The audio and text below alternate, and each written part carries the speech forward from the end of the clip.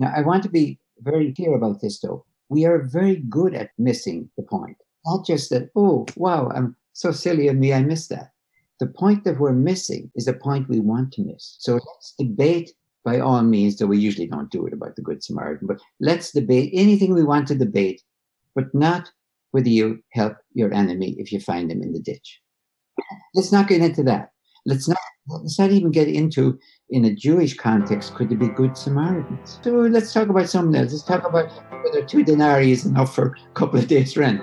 So it's not for me with Luke and Matthew that, I wish people would take it as a parable rather than history. I would be willing to say to somebody, okay, take them both as history. Now you're happy. It happened exactly the way it said there. However you put Matthew and Luke together, that's the way it happened. Now, how do we get peace on earth? Do we get it from Caesar the Augustus, whom Luke has just mentioned? Or do we get from Jesus? And it sounds like God and Christmas.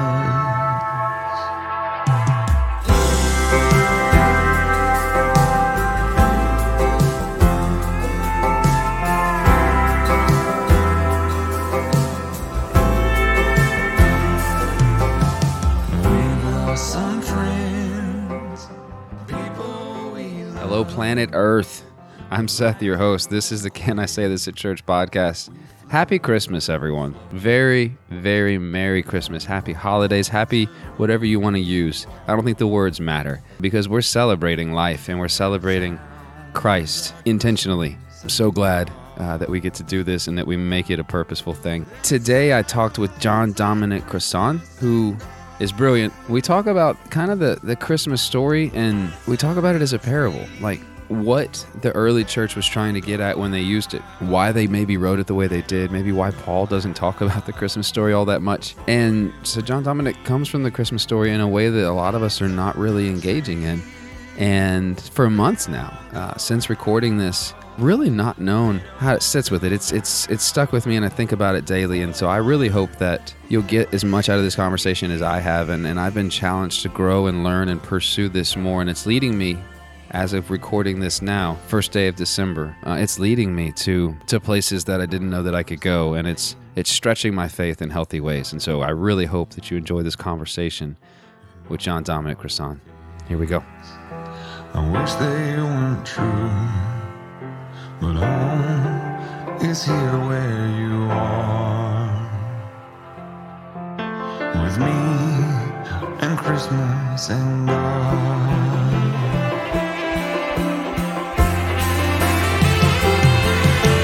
Lights on the tree, they don't go out, they don't go out before you and me. John Dominic Crossan, thank you so much for coming on to the Can I Say This at Church podcast. Very glad to be with you, Seth. For those in my circle of listenership, there's a lot of Protestant-ish in my listenership, and so I'm afraid that maybe a few people listening won't know a whole lot about you. So can you, in brief, just kind of give me your theological upbringing and then kind of how that leads you into what you do now?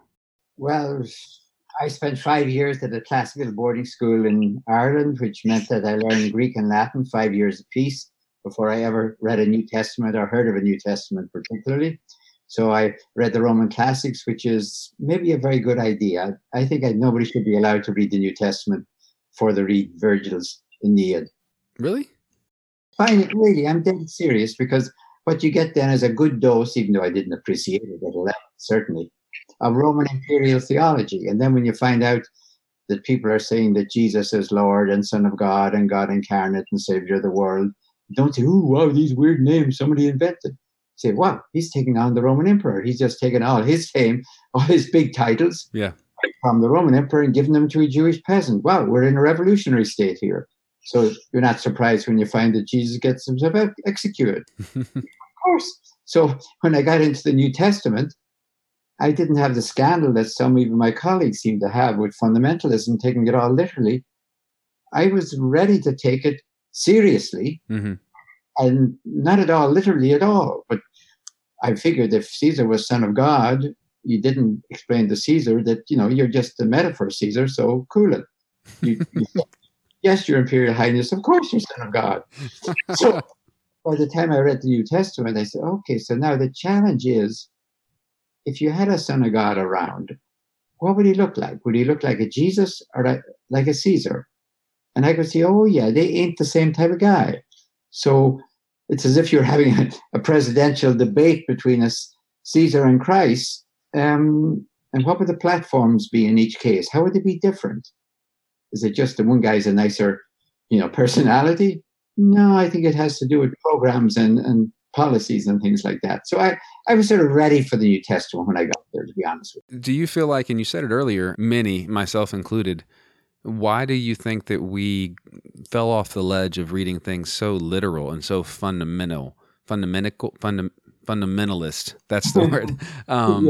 Yeah. My vocabulary isn't up to par on the weekends. My brain checks out. Everybody needs a break. But how do you feel? Why do you think, or when do you think we kind of jumped off that ledge of, here's the way that we read it, and if you don't read it this way, then you're not Christian? Exactly. It's the dark underbelly of the Enlightenment. I mean, the Enlightenment was a magnificent achievement in terms of science. It took the dead hand of the church away from science and from history and opened it up. And that was right, necessary, good, and I've no way I can to criticize that. But, for example, the word for knowledge in Latin was scientia. Knowledge, all knowledge, not just some kind of knowledge. But all of a sudden in the Enlightenment, the only type of knowledge was science coming from scientia. So we narrowed. It was an understandable reaction. Science had been so denigrated and controlled by the church and, with Galileo and everything else. So yeah, you had to emancipate it. Mm-hmm. As in so many emancipations and liberations, some weird stuff got liberated. And I think we lost our sense of metaphor. Mm-hmm. And of the profundity of metaphor. I hear people saying to me, oh, well, that's just a metaphor. And I try to tell them that metaphor creates reality. And then we also lost our sense of parable. So even though Jesus himself, when he wanted to say something real important about God or the kingdom of God, made up a story. And then we kind of scandalized that some of the New Testament writers might make up stories about Jesus, since they picked up maybe the bad habit from him of making up stories about God. So we lost our sense of metaphor, parable, symbol. Oh, it was fine as decoration, of course. Nobody has a problem with decorating stuff with metaphors. But the idea that metaphor might create reality, and that if you have a bad metaphor, you might doom yourself. I mean, the 1,000-year-old Reich is a metaphor. It wasn't a good one. It looked like a good one in the beginning. Yeah. It wasn't a livable metaphor. So metaphors create reality. And if you live that metaphor, then it becomes real for you. Yeah. So be very careful about your metaphors. Well, and to be more curt about it, just be very careful with your words in general. In general, as we know at the moment, be very careful about what you say, because rhetorical violence leads very easily to physical violence. Yeah, no, definitely. Well, this at recording, this is the day after the shooting at the synagogue in Pennsylvania. And so, yeah, it's easy enough to give lip service to violence and then play coy or insincere and surprised when actual violence happens because of the way that we speak and treat others. But that is not why I brought you on. Matter of fact, I will be happy to bring you back on to talk about that. That is one of my passions, is talking about that. But I also find that in today's economy of words and in the economy of thought and church, that people get really angry when you start talking about, if your words that you say are this and your actions are this, those two don't jive well together. Those two, you're not being genuine to either yourself or to others. Yeah. I don't think. But so what do you do now? So you said Ireland, and now you're in Florida. What's going on there? Of course, I entered a Roman Catholic religious order, a 13th century monastic order in Ireland. There was kind of a recruiting station in Ireland for the American province. So I knew I was coming out of Ireland. And in fact, that's what excited me. What excited me at 16 when I entered the order in 1950 was, wow, I thought this was the most thrilling life you could lead. It was nothing like giving up my life for Jesus, anything like. I thought, wow, Jesus has the best game in town. Mhm. This sounds marvelous. A monk traveling the world. So I came to this country then, and my superiors, like in the army, decided, wait a minute, you've had 5 years of Greek and 5 years of Latin, right? Oops, we want you to be a professor. I didn't come in to be a professor. I came in to be a monk and do what I was told. So of course, fine, professor, whatever. So they sent me off to get my doctorate back to Ireland, and then sent me for 2 years to Rome to specialize in exegesis, and then 2 more years to Jerusalem to specialize in archaeology. And that was heavenly. I was all over the Middle East in the 60s, all over Europe in the early 60s. I saw the whole world as a monk, as it were. Yeah. So I had a marvelous education at a time when you could travel all over the Middle East, by the way, in the early 60s. I was there from 65 to 67. I was in Jerusalem till 67, till the day before the war. And then I could say I left, but the technical term is ran, I think, fled. Get out because we were told by our consulates, you're on your own if you stay beyond tomorrow. And that was Sunday morning. Yeah. So basically, then after 19 years as a monk, I guess I finally decided that celibacy was vastly overrated. And I decided to leave the monastery.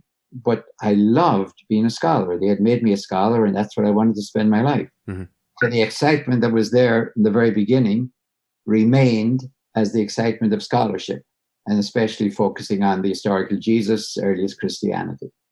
Well, getting to that, so you wrote a book with Marcus Borg years ago, and I can't remember the exact publication date, about Christmas and the Advent story. And that's kind of what I'd like to center on, kind of the early story of Jesus and maybe how we should interpret it, kind of how it stands in contrast in the scripture. And specifically, and you alluded to it earlier, but I want to save this question for last, but I'll go ahead and give it to you now so you can collect your thoughts, is I genuinely wonder how we as Americans sit well with celebrating the birth of a man that was God, that literally upended the system against imperialism, as we sit, you and I both, talking in one of the biggest imperial nations in the history of the planet. But I will save that one towards the end. I'll restate it at the end. So when we before you get off it, and then we will get off it, mm-hmm. just remember that as a country, we were founded on an act of superb hypocrisy, saying with our independence, life, liberty, and the pursuit of happiness for everyone. Mm-hmm. We still had slavery. I mean, I understand that the politics involved in mm-hmm. getting independence from England, but let's be very clear. We started off with a very good experience in hypocrisy. That's we have to face as our national character. Now, come back to where you want. we will. How should I, as middle-aged American in the West, engage in the Christmas story? Because there's two different ones. Every year I feel like it's a trite spectacle that we Mm-hmm. roll out for the Advent season. And so what am I missing when I begin to even engage in the text of the birth of Jesus? Yeah, you're right. We trot it out like the Christmas decorations. It's nice. And at the end of it, we either dump them or put them back in the attic. Now, the way I approach that question is this. First of all, what is Luke and Matthew up to? And why does Mark and John not have a good Christmas story too? Mm-hmm. Like our side. Now, I'm starting with the first century. I'm trying to get into the minds of the 4 people who give us versions of the gospel. There's only one gospel, which is Jesus, but it's according to Matthew, Mark, Luke, and John. So we don't have 4 gospels, by the way. We have one gospel and 4 versions. All right. Every gospel starts with what I'm going to call an overture. That's like a preamble. That's to get you in there. Mark, for example, tells the story of John the Baptist, and that's going to get you ready for, wow, John the Baptist was killed, was executed. So you see already, boy, this is not going to go too well. John and the other, so he doesn't have a Christmas story in that sense, but he has a prologue. Mm-hmm. John has the same one with that magnificent hymn about in the beginning was the Logos, and the Logos became the dream of God for the world became incarnate in Jesus. He is a prologue. Now, 2 of them, Matthew and Luke, have prologues which are actually stories. They're prologues, though. The reason they are completely different, and anyone who reads them carefully can see immediately the story in Luke is told completely from Mary's point of view. She has an annunciation. The angel comes to her. In Matthew's point of view, it's about the Father. It comes through the Father. Everything is about Joseph. So what's going on? I can't get these two stories together. Can't they get their acts together? No, because each one is a deliberate, now my term is very careful, parabolic overture to their own gospel. Mhm. It's like Luke knows what he's going to say. In fact, he's going to say a 2-volume gospel, Luke and Acts. And when he's got it written, then he says to himself, okay, what do I write as a prologue to this gospel?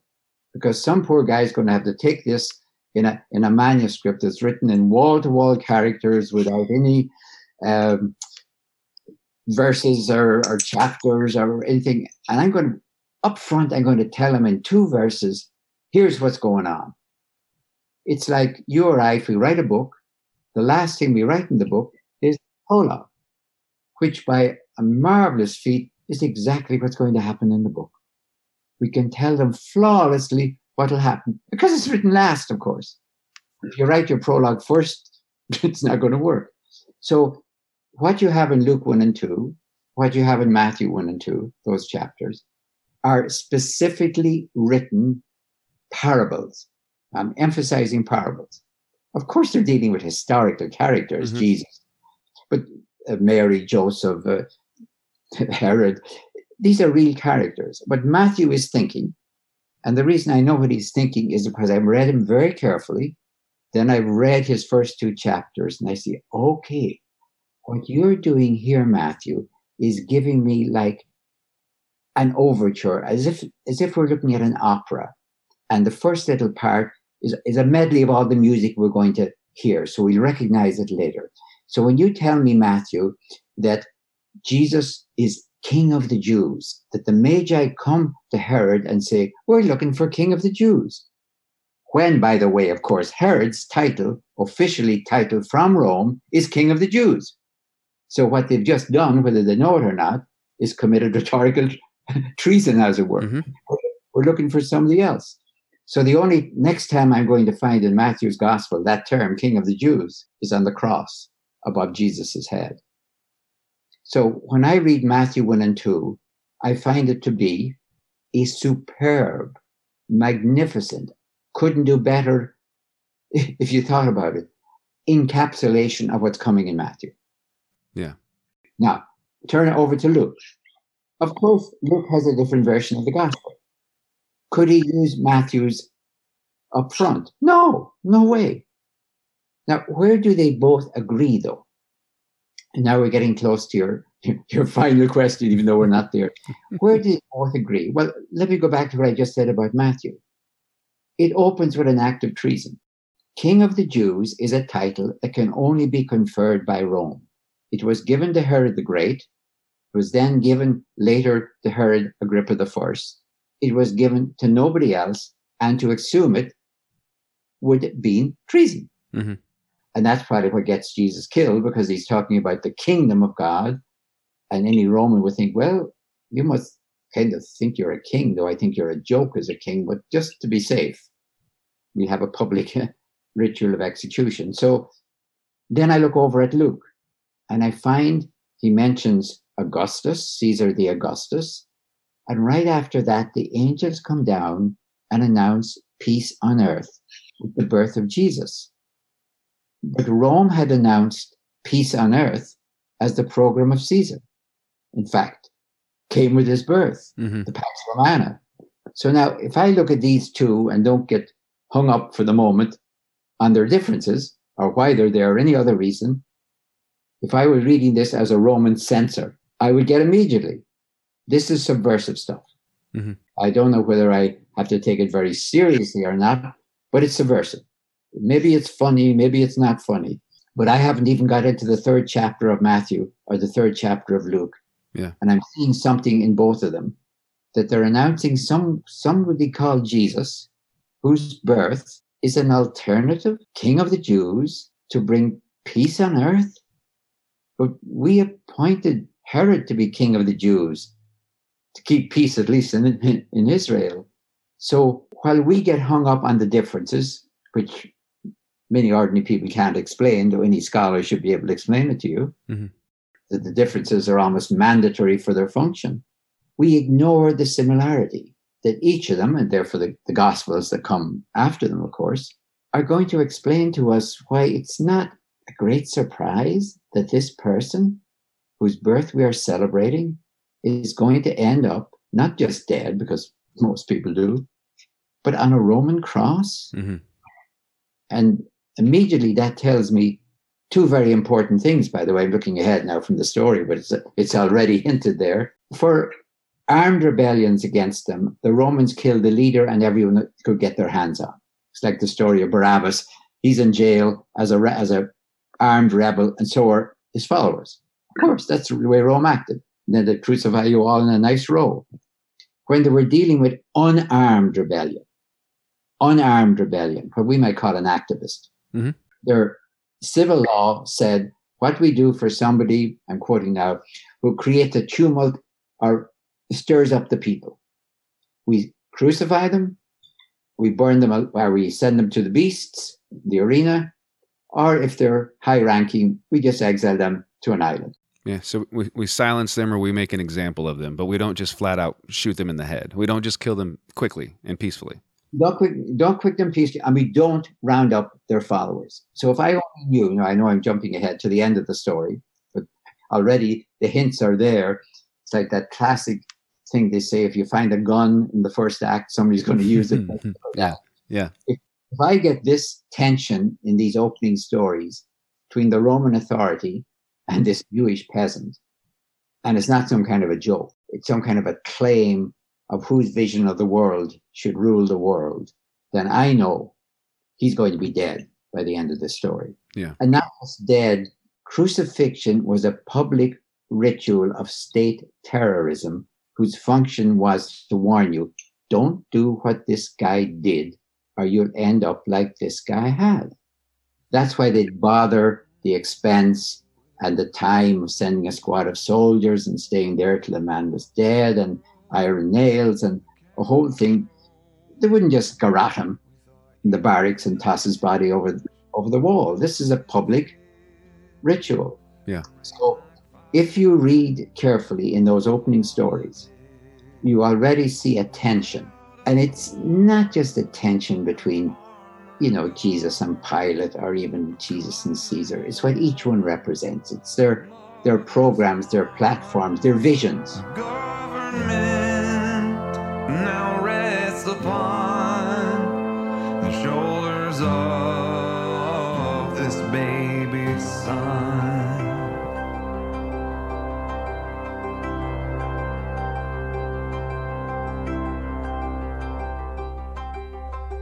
Have you no room inside your heart?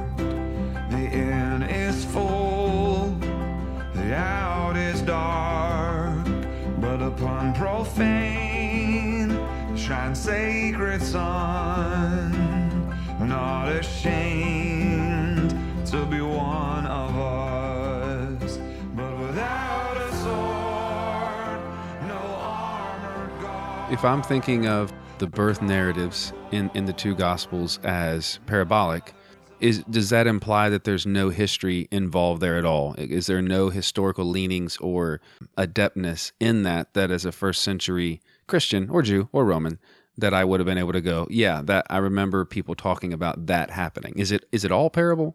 Let me back off that very carefully, because most people, when they read what Marcus and I wrote in that book or what you've said, come up with a long list of what didn't happen. Mm-hmm. Okay, no Magi, no star, no this, no that, no the other.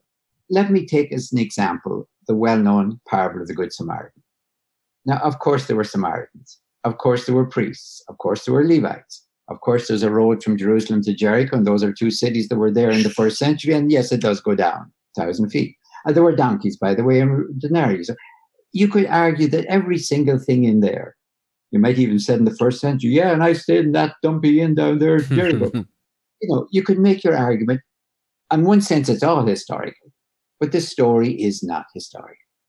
But any parable, to be a parable and not a fantasy, must be realistic. It must be realistic. It may stretch the boundaries, push you a bit. You might say, well, I don't think a Samaritan would do that. But anyway, So what you have in Luke and Matthew, the author is not the least bit interested in giving you historical data. Mm-hmm. But of course, Bethlehem is a real place. Now, but here's an example. Jesus of Nazareth is the name. We have to start this story in Bethlehem. Why? History because he was born there? I don't think so. Because the great, most famous person who came out of Bethlehem was, of course, David. So that's like you and I saying, supposing we said of a president, he thinks he was born in a log cabin. Now, immediately, I would not take that as a piece of autobiographical or biographical data. Mm-hmm. I would think that he thinks he's Lincoln because born in the log cabin has been kind of become iconic for him. Yeah. So born in Bethlehem sends the message from Matthew and for Luke. This is another thing they agree on, by the way. New David, new improved David, David back.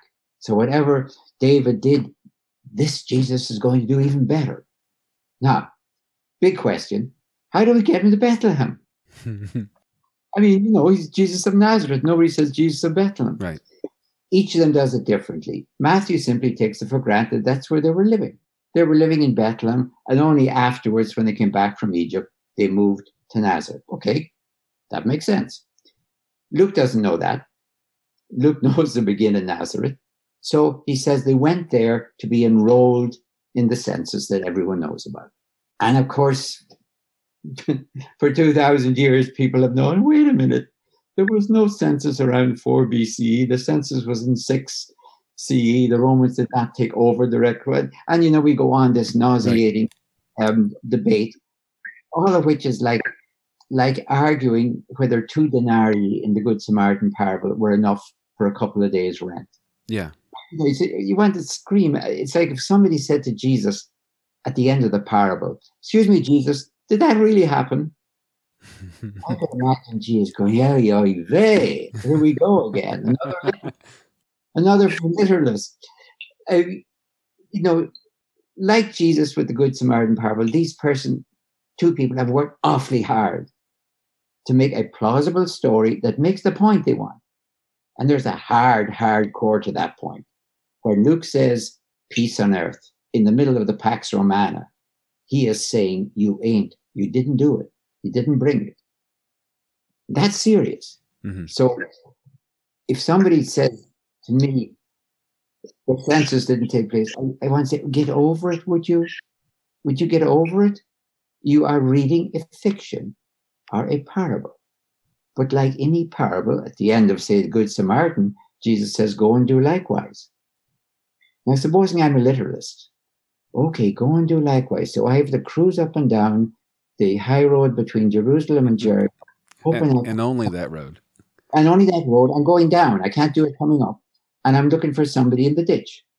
Now, that's absurd, And I said everyone would laugh at it. And I don't want to sneer too much. But you're doing exactly the same thing when you look at Luke and Matthew and say, I really don't think that there was a census at the time of the birth of Jesus. So this whole stuff is rubbish.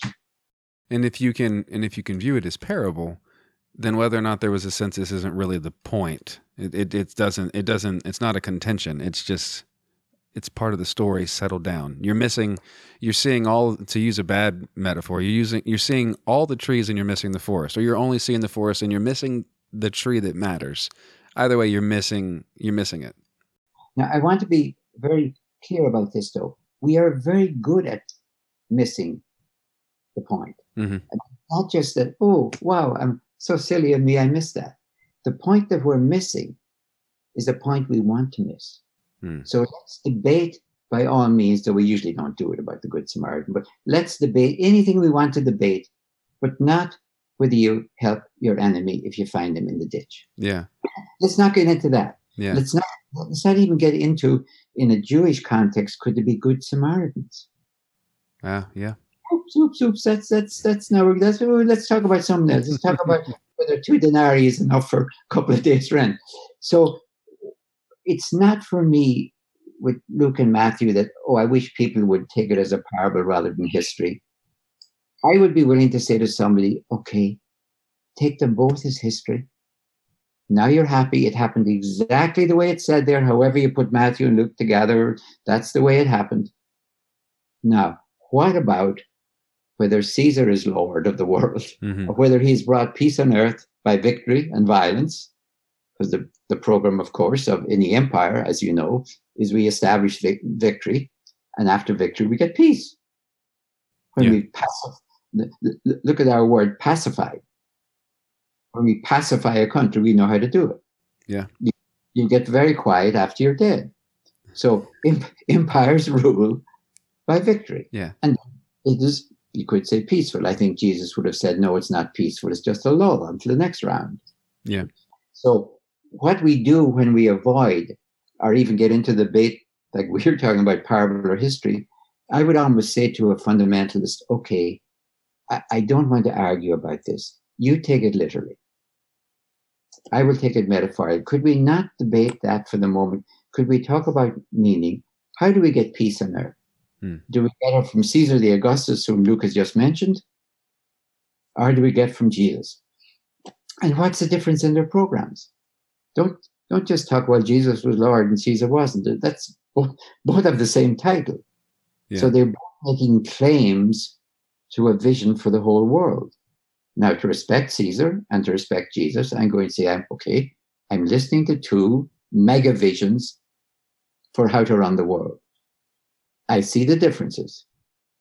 And now I have to decide which vision I'm going to accept and try to live by. That's really the challenge, of course, of those two stories. Yeah. And maybe in one sense, I would almost want to say, could we bracket the questions of historicity, which are perfectly valid, by the way. I'm quite ready to tell somebody to say, did the Magi come as it's told there? My own crack about that is no, because there are three men and they ask for directions in Jerusalem, and men never do that. So that's it's the one time people, they're following their star, as you know, and then they stop in Jerusalem to ask directions. What happens to the star? The reason, of course, they have to stop in Jerusalem is because otherwise they can't ask the key verse. Where is he born? Who is King of the Jews? If they just keep following the star and turn left at Jerusalem and go south to Bethlehem, well, everything is lovely, but we've lost the point of the story. So something I struggle with, and it's Kyle Roberts' fault, a previous guest of the show, he wrote a book about the virgin conception or the virgin birth or whatever verbiage you want to use. And so I feel like as I was reading through your book that you wrote with Marcus and just thinking more about it, I feel like if it's parable, that the authors are just conscripting in what they need to from the Old Testament to fulfill prophecy. Am I wrong in reading that or hearing that, or how do I sit with that?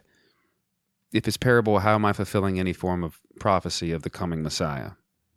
Okay, let me look at both of them together for a moment and then look at Matthew specifically, because this is another thing both of them agree on, by the way. The virginal conception, I'm using the term now precisely. Virginal conception is what we're talking about. People say virginal birth, that's something else. Virginal conception. If I were in a court of law and the judge said to me, now, I'm tired of all this bickering and scholarship. I want to know yes or no, Crossan, do you or do you not believe in the virginal conception of Jesus? I would say, yes, Your Honor. And I'd be thinking, because I know what it means, Your Honor, and I bet you don't. Here's what's going on. We are dealing with parable. But again, it's subversive parable. Because in the ancient world, if a person had achieved a great rank or status, and they were trying to tell his whole story, it doesn't seem, it's too prosaic to say, well, his mother and his father had a little bit too much wine for dinner one evening, and so et cetera, et cetera. We want something magnificent. So in the Jewish tradition, a revered person, Samuel, for example, would be born of ancient and infertile parents. Aged and infertile, which, by the way, would be quite a miracle because that's checkable. If you're both 99 and a baby is produced, there might be hospital records, as it were. That's a Jewish tradition. The Roman tradition, of course, or the Greco-Roman tradition, is that if it's a great person like Augustus or even Alexander, then a God and a human woman have produced in my intercourse. When the first Christians, and they were Jewish Christians, of course, wanted to say, our Jesus is better than anything in his own tradition before him, or the Greco-Roman tradition before him, they came up with something new. They came up with a virginal conception. Not aged parents. They never say Joseph and Mary are 99, as it were. They don't say a God had intercourse with Mary. And by the way, in the story in Luke, the God at least has the courtesy to ask her permission. Most Greco-Roman stories, the God just does it, and that's it. It's basically a divine rape, is what the best describe it. So what they're trying to say by virginal conception is this person is extraordinary within both the Jewish, his own Jewish, and the Greco-Roman tradition. Now, I, as a Christian, accept that. That's why I'm a Christian. If I thought Jesus was just a nice guy, I think he's a nice guy. So if you believe in the virginal conception, but of course I'm not talking literally, of course not. I'm talking metaphorically or parabolically, whichever term you want. But that is what they were saying. And by the way, I also leave these ancient people a fair amount of ignorance about the exact mechanics. Of course, they knew it involved a man. Of course, they knew it involved a woman. And of course, they knew it involved emissions in both cases. But before we knew about the thing, the egg and everything else, I think an ancient person would have no problem saying, actually, that Joseph and Mary or any other couple had intercourse, but the child born was the Son of God because somehow God intervened. Mm-hmm. And it wouldn't be as crude as intercourse or anything else like that, because it was all very vague how exactly the internal mechanics took place, should I say. So I don't know if a person in the first century would have a problem with saying Joseph was the father and he was Son of God. Am I wrong? I feel like I am. I might not be. And I remember one time doing research on this, but if you trace Joseph's lineage back, that's how you get back to David. Mary, not so much. And so how do I call him son of David or descendant of David without Joseph? But Joseph is so very little, so little is said about Joseph in the story. Yeah. But to me, that's the pivot to David. It is. But I didn't write it. So. Oh, but Matthew, of course, is the one who gives the genealogy, emphasizing back to David, and he gives it up front. You begin the story with David. In Luke, he only tells it much later, and he takes him back to Adam. Mm-hmm. For Luke, and it's in chapter 3, I think it is, or something, but it's not the opening of his story, as it were. So Matthew is the one, of course, who takes him back to David. And, you can't quite have it both ways. If he's son of David, biologically, like I said, though, he could be, I think, son of Joseph, that is son of David, biologically, but son of God theologically. Yeah. Because we're really not dealing with the biology of Mary. We're not really dealing with the biology of Mary, but the theology of Jesus. Why does Paul, or anyone else for that matter, really, never really talk about the miraculousness of Jesus' birth? He mostly seems to focus on, here's what Jesus and the Christ did, and so now here's what we do.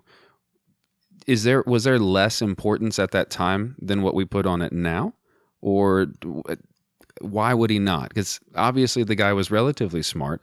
I mean, he argued for his life everywhere he went.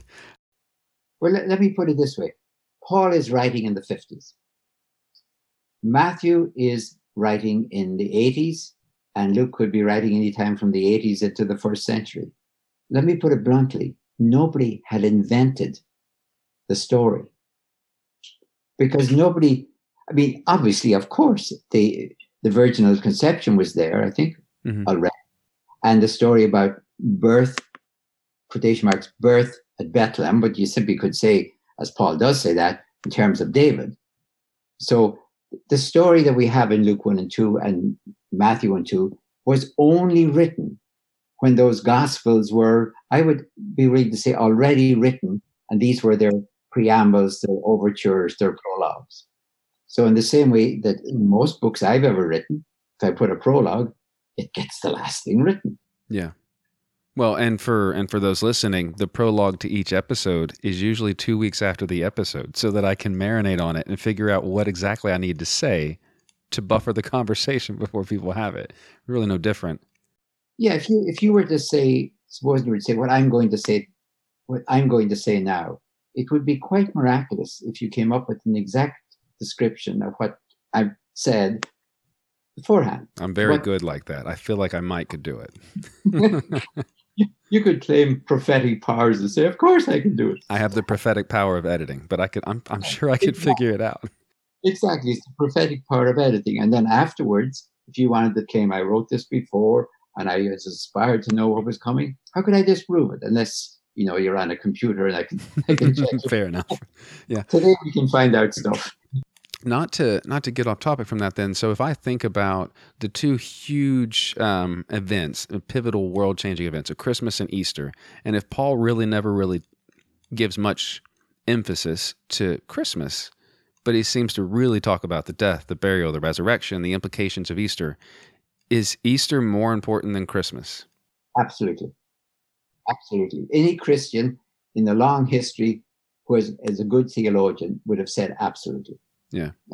And again, the fact that we have found no way, how should I put this, of trivializing, no, not of trivializing, because Easter bunnies and eggs and all of that is annoying. Is an incredible trivialization. We really haven't done that because Christmas is still associated, at least in the best sense, with gift giving. So in the best sense of the word, yes, this in a way is the gift of what Jesus gave to the world. So if you're going to associate gift giving, even presents and all the rest of it, even the absolute commercialization that happens at Christmas, there's a tenuous connection. But I can't get much to Easter eggs and Easter bunnies, except we've given up. We just can't handle it. Yeah, well, I'm glad that it hasn't been trivialized at all. So, getting back to that question that I started with, that I've on purpose tried not to circle back around to. Okay. If I'm in America, and I asked Brian Zahnd this question, I feel like most Americans feel like when we read Scripture that we're Israel, that somehow we're the ones being oppressed. And we always miss the fact that, no, we're probably Rome in this story, or we're Babylon in this story, or we're Pharaoh in this story. We are the ones beating down people and usurping privilege. We are the ones that, through victory of aggression, we pacified the Native Americans in America, and we did it because we felt like it, because God called us to do this. And getting back to what you said earlier, peace through victory. So how do we, this year, by the time people are listening to this, it should come out around Christmas. So how do we change the way that we do Christmas now to realize that we're celebrating the birth and arrival of the Christ of the universe that came to literally justify things not through aggression and conquering, but through justice and through mercy? How do we reconnect it to where it should be, as opposed to some trite parade of happy feelings and really pretty songs, and get back really to the theology of the purpose of the birth?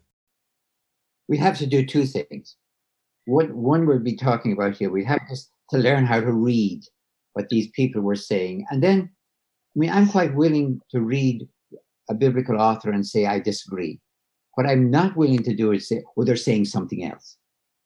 I think it's honest and sincere to say, I know what Jesus is saying. I don't think I can live up to it. Rather than say, oh, no, he's just saying, peace is a nice idea.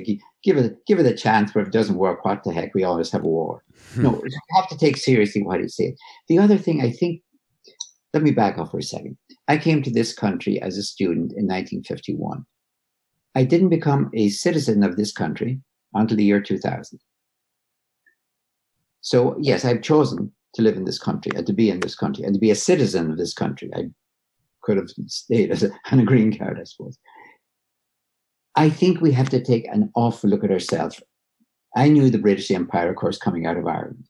And all empires are a little bit hypocritical. We always come to civilize you. We always come in your best interest. You are barbarians before, and we're bringing you peace and order and law and civilization. I know all that stuff. Every empire there's ever been has said that.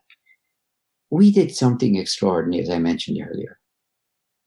In our Declaration of Independence, we made a theological statement about everyone, not just about us.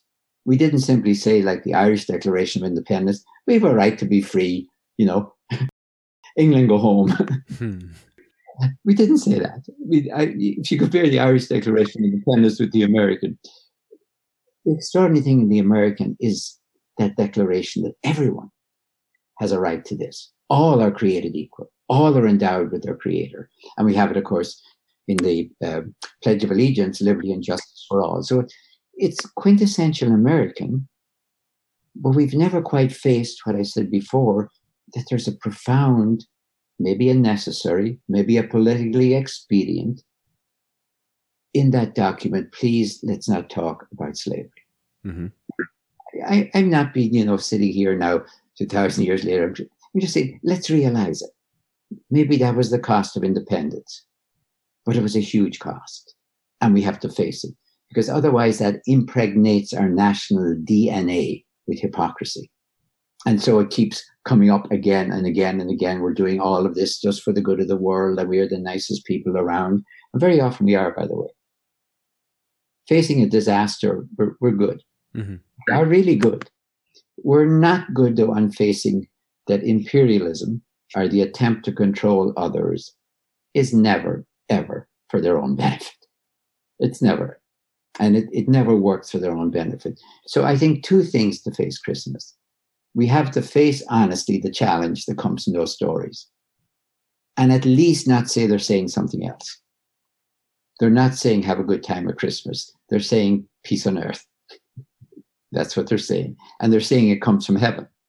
I'm not taking that literally, but if it comes from heaven, it doesn't come from armies or empires. So we have to look at that head on. And then we have to look at ourselves. And maybe by Christmas this year, please God, we may be ready to do it really seriously. If we were ready to do that, I don't even know what the planet would look like. Our church, we used some of the episodes of this show, and we talked about a little bit about gratitude and an economy of gratitude as freely given. Everyone's invited to the table, and bring what you have, and what you have is more than enough. And there will even be more than you need if everybody just brings what they have. Talking about, where Jesus feeds the multitudes, and you just brought what you had, and how about this? We didn't run out.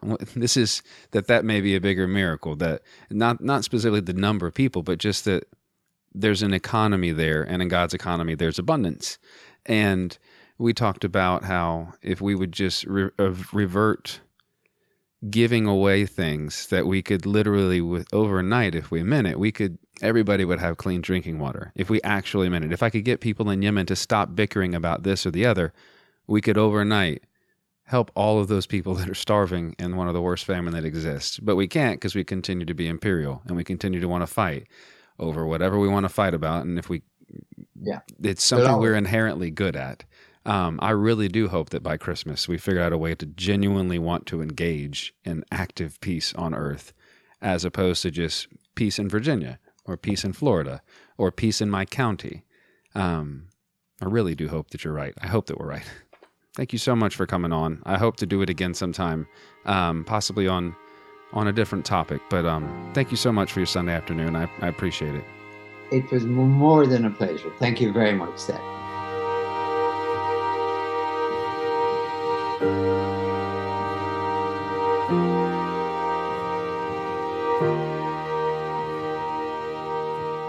I'm not really sure how to end December and this show for the year. So I'll leave you with this. I really hope that you all have been challenged and has grown in your faith as much as I have this year. And it doesn't really matter what direction you've grown in. I hope that you all will continue to have a blessed year as we close this one out, and I cannot wait to see what's in store for next year. Be well, be blessed for the remainder of 2018, and I'll talk with you soon. Holy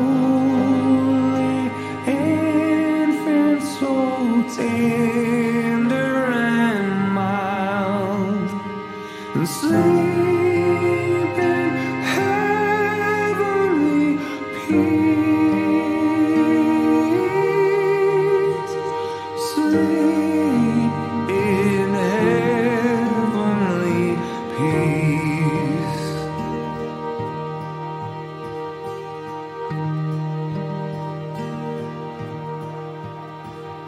Silent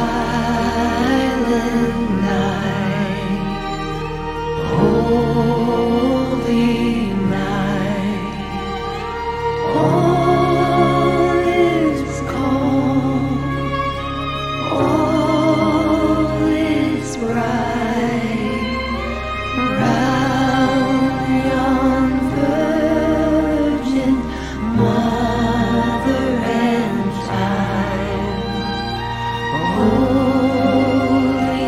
infant, so tender and mild, sleep in heavenly peace.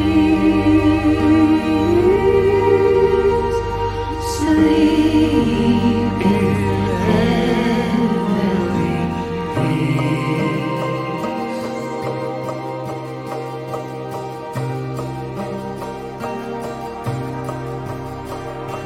Invisible, the hope grows in the black where nobody knows. We smile in the mystery in the night where nobody sees. Invisible, the hope grows in the black where nobody knows. We smile in the mystery in the night where nobody sees. Invisible, the hope grows in the black where nobody knows. We smile in the mystery in the night where nobody sees. Invisible, the hope grows in the black where nobody knows. We smile in the mystery in the night where nobody sees. Invisible, the hope grows in the black where nobody knows. We smile in the mystery in the night where nobody sees. We smile in the mystery in the night where nobody sees.